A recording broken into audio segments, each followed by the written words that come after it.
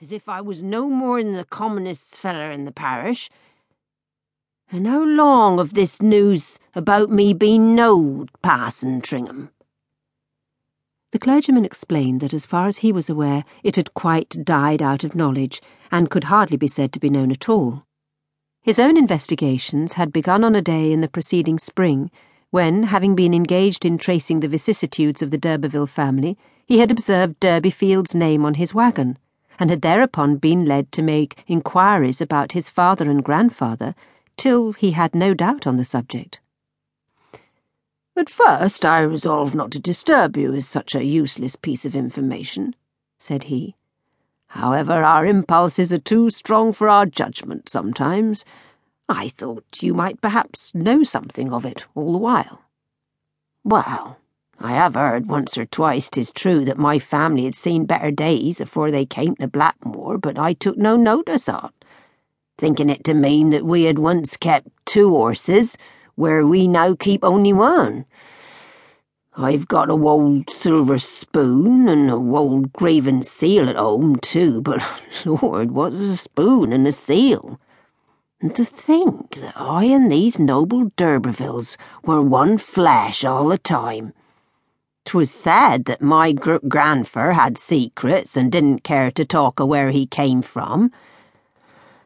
And where do we raise our smoke now, Parson, if I may make so bold? I mean, where do we d'Urbervilles live?" "You don't live anywhere. You are extinct as a county family." "That's bad." "Yes, what the mendacious family chronicles call extinct in the male line. That is, gone down, gone under." "Then where do we lie?"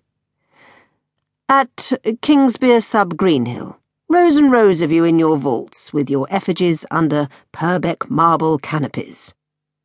"And where be our family mansions and estates?" "You haven't any."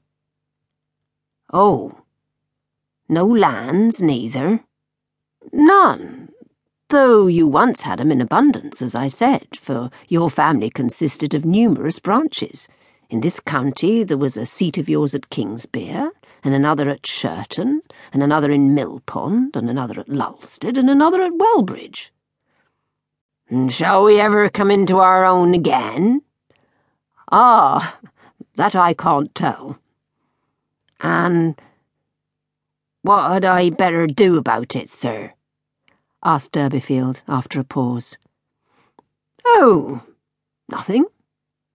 Nothing, except chasten yourself with the thought of how are the mighty fallen.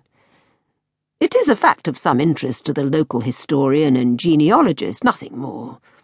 There are several families among the cottagers of this county of almost equal lustre. Good night." "But you'll turn back and have a quart of beer with me on the strength at Parson Tringham? There's a very pretty brewing tap at the Pure Drop, though, to be sure, not so good as at Rolliver's." "No, thank you. Not this evening, Durbeyfield. You've had enough already." Concluding thus, the parson rode on his way, with doubts as to his discretion in retailing this curious bit of law. When he was gone, Durbeyfield walked a few steps in a profound reverie, and then sat down upon the grassy bank by the roadside, depositing his basket before him. In a few minutes a youth appeared in the distance, walking in the same direction as that which had been pursued by Durbeyfield. The latter, on seeing him, held up his hand, and the lad quickened his pace and came near. "Boy, take up that basket. I want 'ee to go on an errand for me."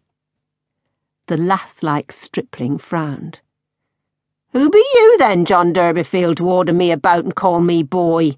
You know my name as well as I know yours." "Do you? Do you? That's a secret, that's a secret.